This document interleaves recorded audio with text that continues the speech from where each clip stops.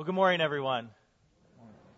I'd invite you to open up your Bibles to the book of Numbers, chapter 16.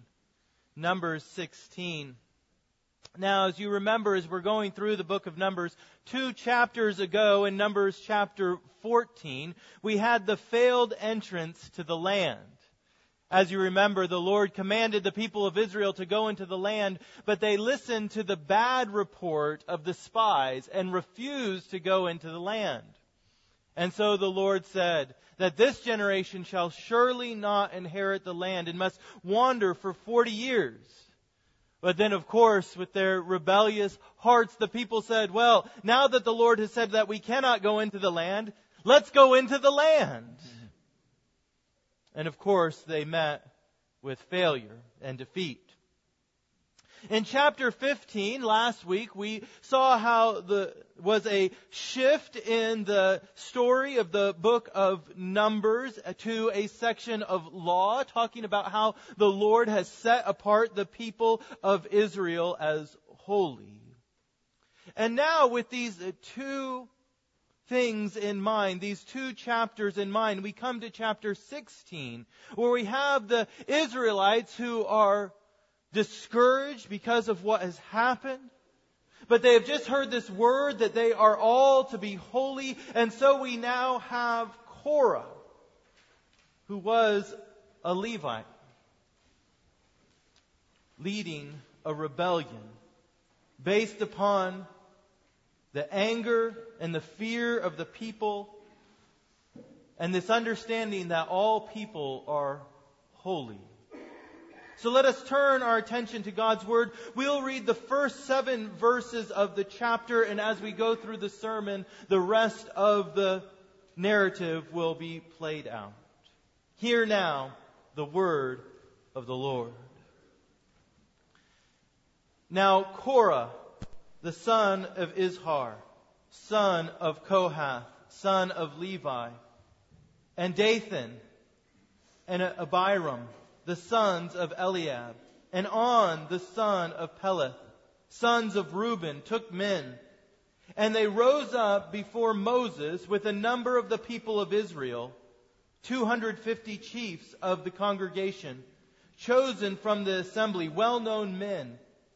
They assembled themselves together against Moses and against Aaron and said to them, "You have gone too far, for all in the congregation are holy, every one of them, and the Lord is among them. Why then do you exalt yourselves above the assembly of the Lord?" When Moses heard it, he fell on his face, and he said to Korah and all his company, "In the morning the Lord will show who is his and who is holy, and will bring him near to him. The one whom he chooses he will bring near to him. Do this, take censers, Korah, and all his company. Put fire in them, and put incense on them before the Lord tomorrow.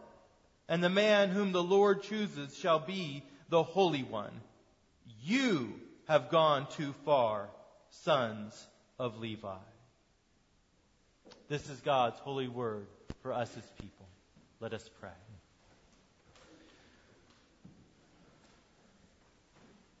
Blessed you are, Lord, our great God, for the testimonies of the prophets, for the statutes of your law, for the gospel of Christ, and the witness of the apostles. Lord, we bless you, O gracious God. We pray now, grant to us the spirit of your glory and the brightness of your presence, that we might hear your word and understand through Jesus Christ our Lord. Amen.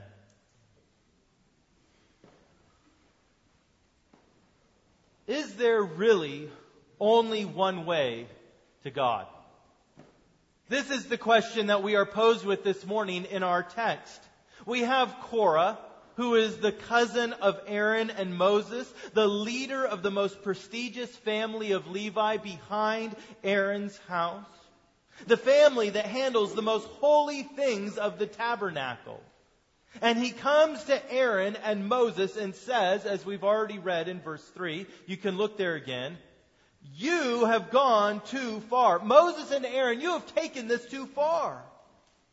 For all in the congregation are holy, every one of them, and the Lord is among them.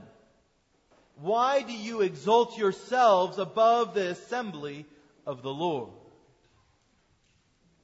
Do you hear the objection that they are making?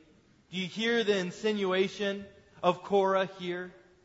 He's saying to Aaron and Moses, how dare you be so exclusive? How dare you deny that all the people of the congregation have the right to come to God on their own terms? This is an objection that Christians have been dealing with for centuries. The exclusivity of our beliefs. In the Roman Empire, Christianity was persecuted not because it was different. The Romans were open to all sorts of different religious expressions, but rather because it was exclusive. It denied worship to the emperor and refused to blend their worship with pagan beliefs, and so they were persecuted. Our Reformation forefathers were persecuted not because they believed in justification by faith alone, but rather because they claimed that Christ alone was the head of the church and that the Bible alone was the authority for faith and practice.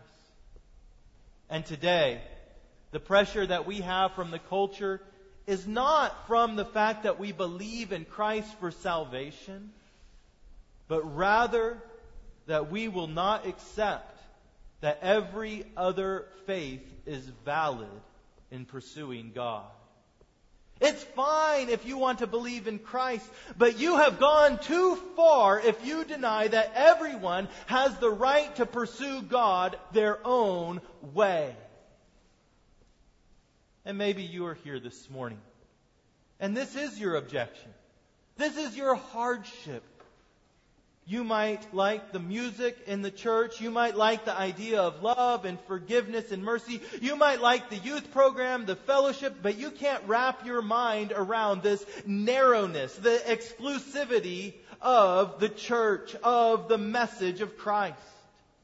And you might even be thinking, why wouldn't God accept every offering? And that is the question of our text this morning. Will the Lord accept the offering of Korah? Who has gone too far? Is it Moses in his exclusivity, or is it Korah in his universality?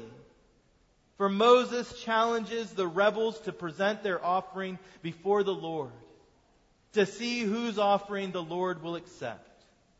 Is the only way to the Lord through his anointed prophet and priest through Moses and Aaron? Or are there multiple ways to come to the Lord? So how will this conflict be resolved? How will we know if the Lord will accept Korah and his offering?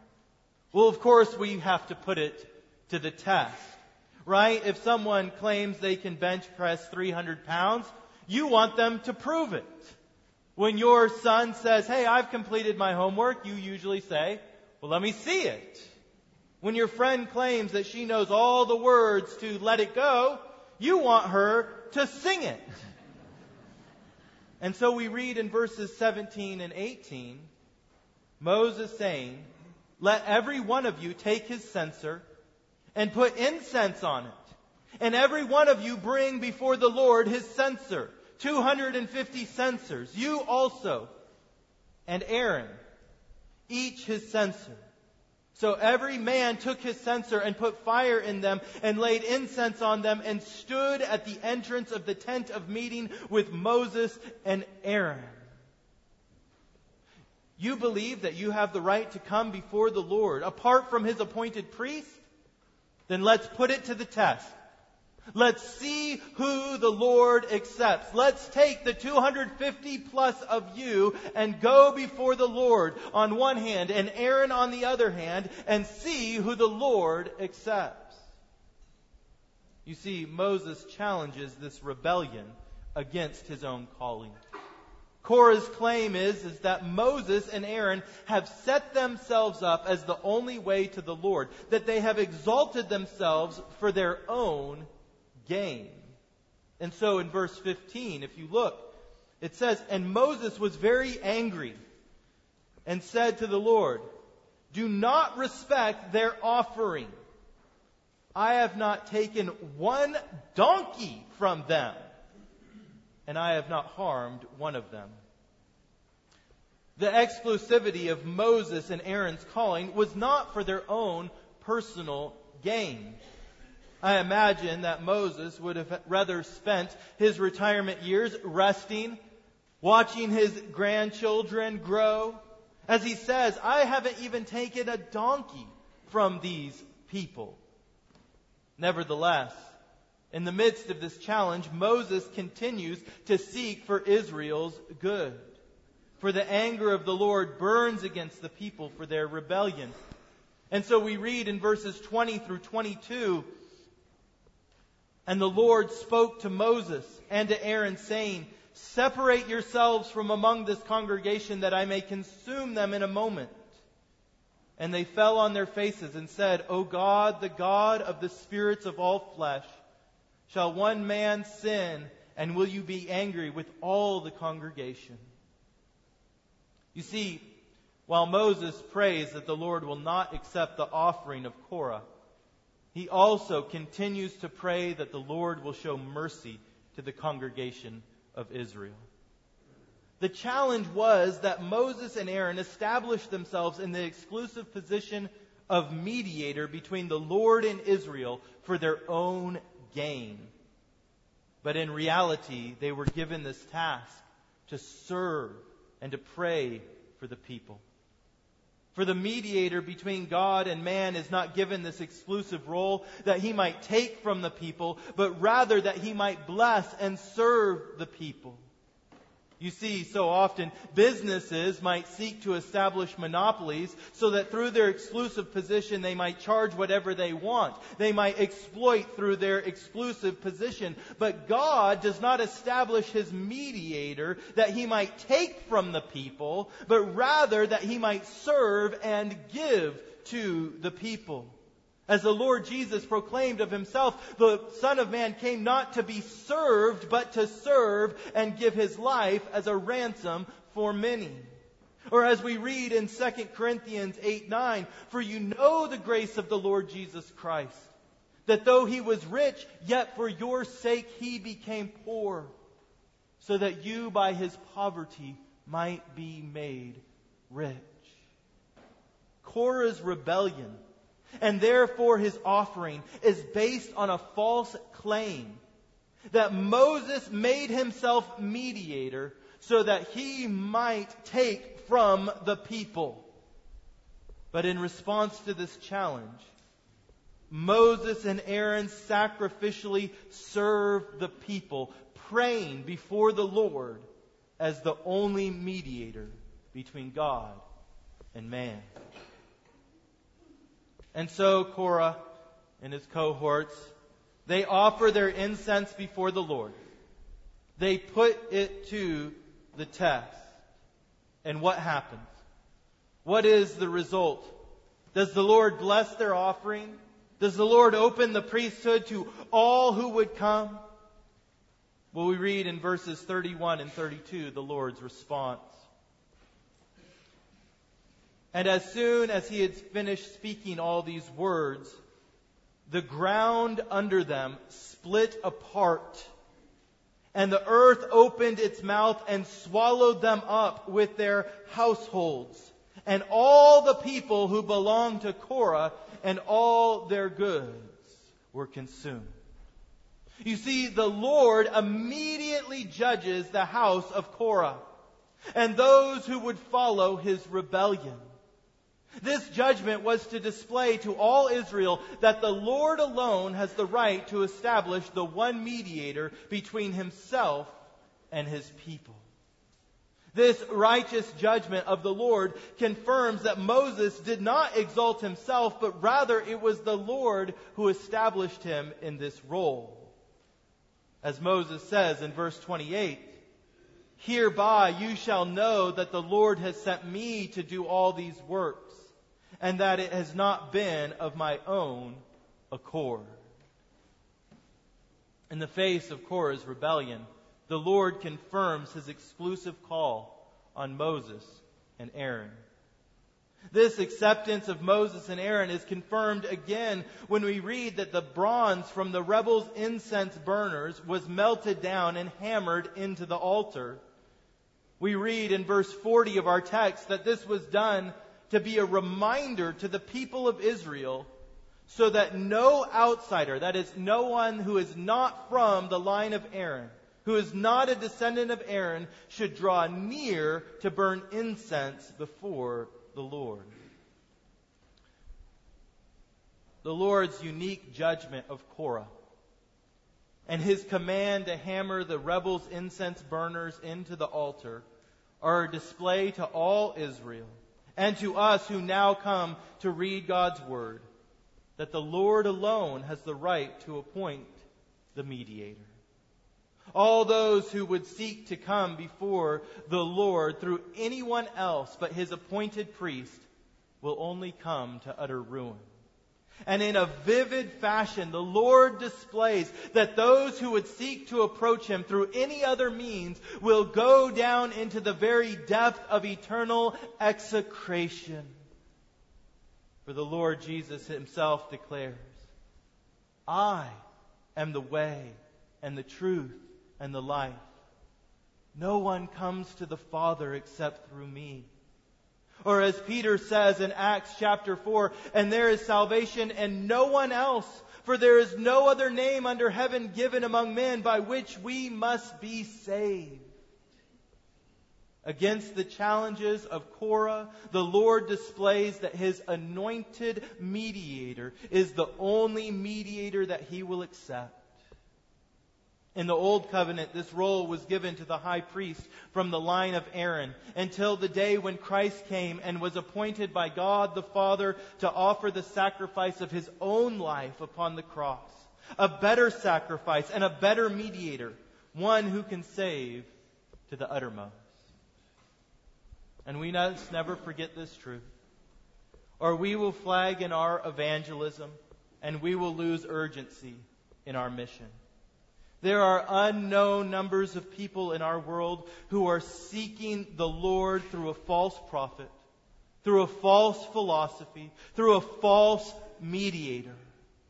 And yet there is only one name under heaven by which we might come to the Lord and be saved. There is no room for rival saviors. No one comes to the Father except through the one appointed mediator, the Lord Jesus Christ. And so as we read this text, and as we see the judgment that came upon Korah, we must be encouraged that we would call forth our friends away from the rebellion, that we would call away from Korah the nations and show them Christ, the one and only mediator between God and man. Now, Korah in his rebellion have been judged. It is clear that Moses and Aaron alone are the Lord's appointed mediator. And in the final verses of our text, we see how they act as the only mediator between God and man. You see, the people were not happy about the exclusive nature of Moses' ministry, and they begin to grumble again. They begin to complain that Moses had killed the people of the Lord, as though Moses could have opened up the mouth of the earth to swallow the rebels. And do we not, who claim that Christ alone is the way to salvation, have to deal with the same complaint? Do not people get angry with us when we proclaim salvation in no one else's name but Jesus, as though somehow we are the ones who have caused this to happen, that we are the ones who are causing people to be judged, as though we are the one who is forcing the Lord's hand to do it this way? Nevertheless, what we see is that the exclusive nature of the one mediator is not unjust, but rather it is completely of love. As the judgment of the Lord burns against the people for their sin and their rebellion, we read that His appointed mediator makes atonement for the sins of the people and therefore stands between life and death. Look at verses 47 and 48 of your text and see how Moses and Aaron act as a mediator between a rebellious people and the judgment of the Lord. It says, so Aaron took it, the atoning sacrifice, as Moses said, and ran into the midst of the assembly. And behold, the plague had already begun among the people. And he put on the incense and made atonement for the people. And he stood between the dead and the living, and the plague was stopped. You see, the Lord did not appoint one mediator to be stingy with salvation. He did not do it because He wanted to stop people from coming to Him. He appointed one mediator so that His atoning sacrifice might stop the plague of death among His people. There is one mediator because He is gracious and loving and kind. The Lord desires life and salvation for this world. That's why we read in 1 Timothy 2, this is good and it's pleasing in the sight of God our Savior, who desires all people to be saved and come to the knowledge of the truth. For there is one God, and there is one mediator between God and men, the man Christ Jesus, who gave Himself as a ransom for all. Do you see how the Apostle Paul brings together the exclusivity of one mediator between God and man with God's graciousness that He desires salvation for all the world? This is why the Lord Jesus had to come to earth. He came into the midst of the plague of death so that on the cross He might offer an atoning sacrifice for sin and thereby stand between the living and the dead. God has one mediator so that the plague might be stopped, so that death would reign no more, so that His people would be freed from the curse of their own rebellion and sin and be restored back to fellowship with Him. Now, again, you might object as to why there's only one mediator. But the love and mercy of the Lord is displayed in that there is a way of salvation. You might object that it's not fair, but by terms of fairness, there need not be any way of salvation. The exclusivity of salvation in Christ is not because the Lord desires death, but rather because the Lord desires life.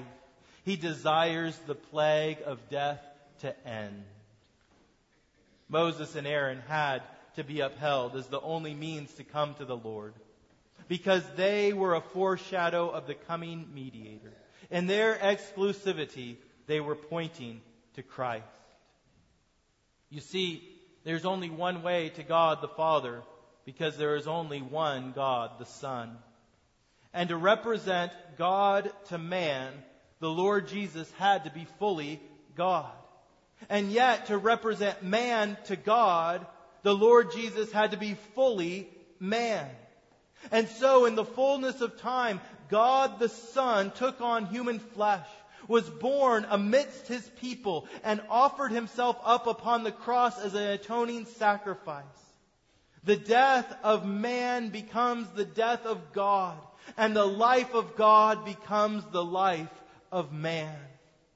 There's only one way, because there is only one God and one God-man, the man Christ Jesus.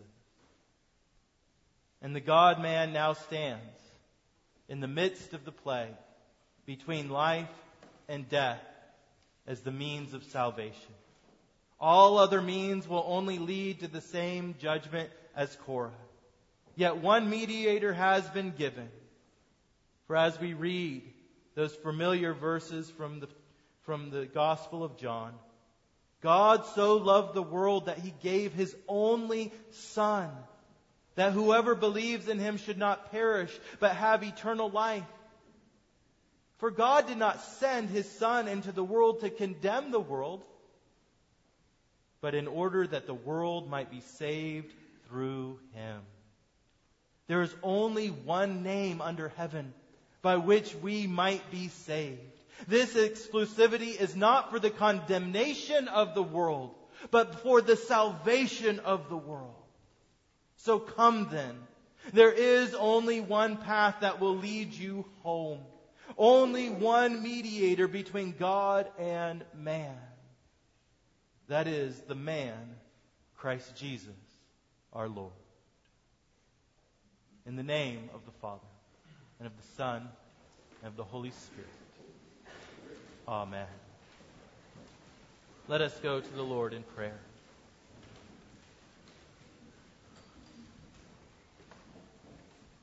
Father God, we come to you now, overwhelmed that you would come into the midst of the plague. Though we were a rebellious people, Lord Jesus, you came to stand between the living and the dead, that we might be drawn forth into life. We pray, Lord, that you would give us faith, that we would follow after the Lord Jesus Christ all the days of our lives. It's through His holy name that we do pray. Amen.